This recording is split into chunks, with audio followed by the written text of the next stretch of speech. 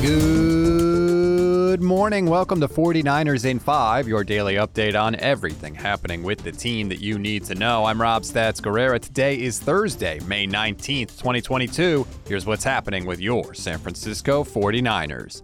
Another day, another stupid Trey Lance, Jimmy Garoppolo take. This one comes from Ryan Harris, former offensive lineman. He joined CBS Sports HQ to talk about Trey Lance and Justin Fields.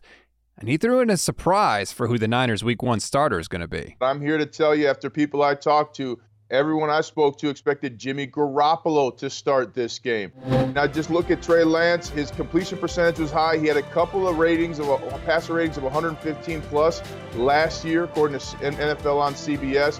But from players I talked to and coaches I talked to who were at the 49ers, Trey Lance really is leaving a lot to be desired in terms of the fitness of his arm, whether or not he can digest the playbook and can really start to process the game at a higher level. I've said it before, and I'll say it again. The Niners have invited these takes by continuing to have Jimmy Garoppolo on the roster.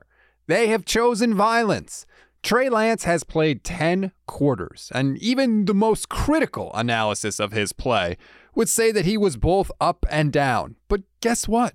So was can't-miss prospect Trevor Lawrence of the Jags, and Zach Wilson of the Jets, and Justin Fields of the Bears, and even Mac Jones of the Patriots. So why don't we see any of this kind of talk about those guys?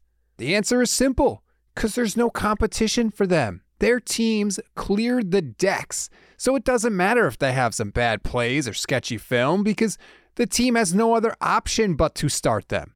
Obviously, in San Francisco, because of Jimmy Garoppolo, that's not the case. Although I do imagine this kind of slander is going to get old for Trey Lance really, really quickly. Second of all, shout out to Jason Aponte of the Sprint Right Option podcast, who tweeted this yesterday, and he's absolutely right. Quote, the 49ers have a bunch of turnover with their coaching staff. New running back and quarterback coach. Mike McDaniel, not the offensive coordinator anymore. Yet somehow every report about Trey Lance struggling starts with people I've spoken to. Who would that be? The new people who haven't worked with him? Kyle? Out of here. That is a great point by Jason that honestly I should have realized myself. Like, who are these analysts talking to? Jason mentioned it, but he didn't mention all of it. The Niners have a new quarterback coach, new running back coach, new wide receiver coach, new tight end coach. So where's all this information coming from exactly? These coaches haven't even gotten to really work with these players yet. Let's try and think about this critically and break it down. If the Niners have a bunch of new coaches, that means they also have a lot of ex-coaches out there too, right? Could it be that some, or maybe one, of those coaches wasn't really on board with the Trey Lance pick to begin with, and maybe they might not be shy about sharing their opinion? Maybe they may have gone on a podcast recently and talked about traits they like to see in a quarterback? Look, I don't know if it's Rich Scangarello. I don't know if it's some of the other coaches. Like I said, the Niners have a bunch of ex-coaches around the league. But I think it's pretty obvious that that's who these people are talking to, because how could any of the new coaches know anything, really? So, take all this stuff with a giant grain of salt. It's crazy to me. We have seen the full gamut of Trey Lance reports. Remember when he first started, it was, he throws the ball too hard. Then we had a report this offseason that the Niners were disappointed in his arm. Like, what? It's crazy. The only solace that you can take from this whole thing is the fact that it looks like the 49ers have sort of cleaned house a little bit. And anybody that wasn't all in on Trey or totally on board with Trey is not with the organization anymore. So everybody's pulling in the same direction, which is exactly what they should be doing. That is a good sign. You don't want somebody in the building that doesn't believe in Trey, because you want everybody fully invested in his success.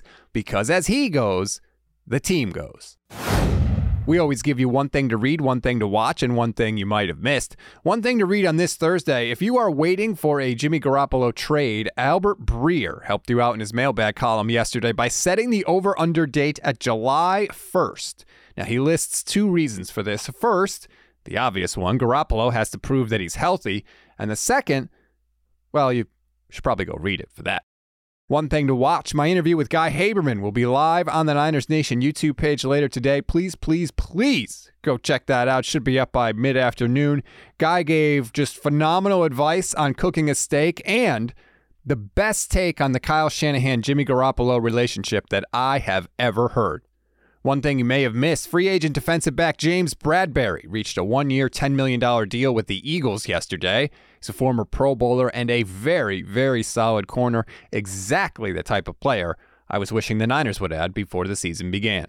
That's a wrap on today's 49ers in 5. Please rate, review, and follow the Niners Nation Podcast Network. Enjoy your Thursday, everybody. I'm Rob Stats Guerrera. We'll talk tomorrow.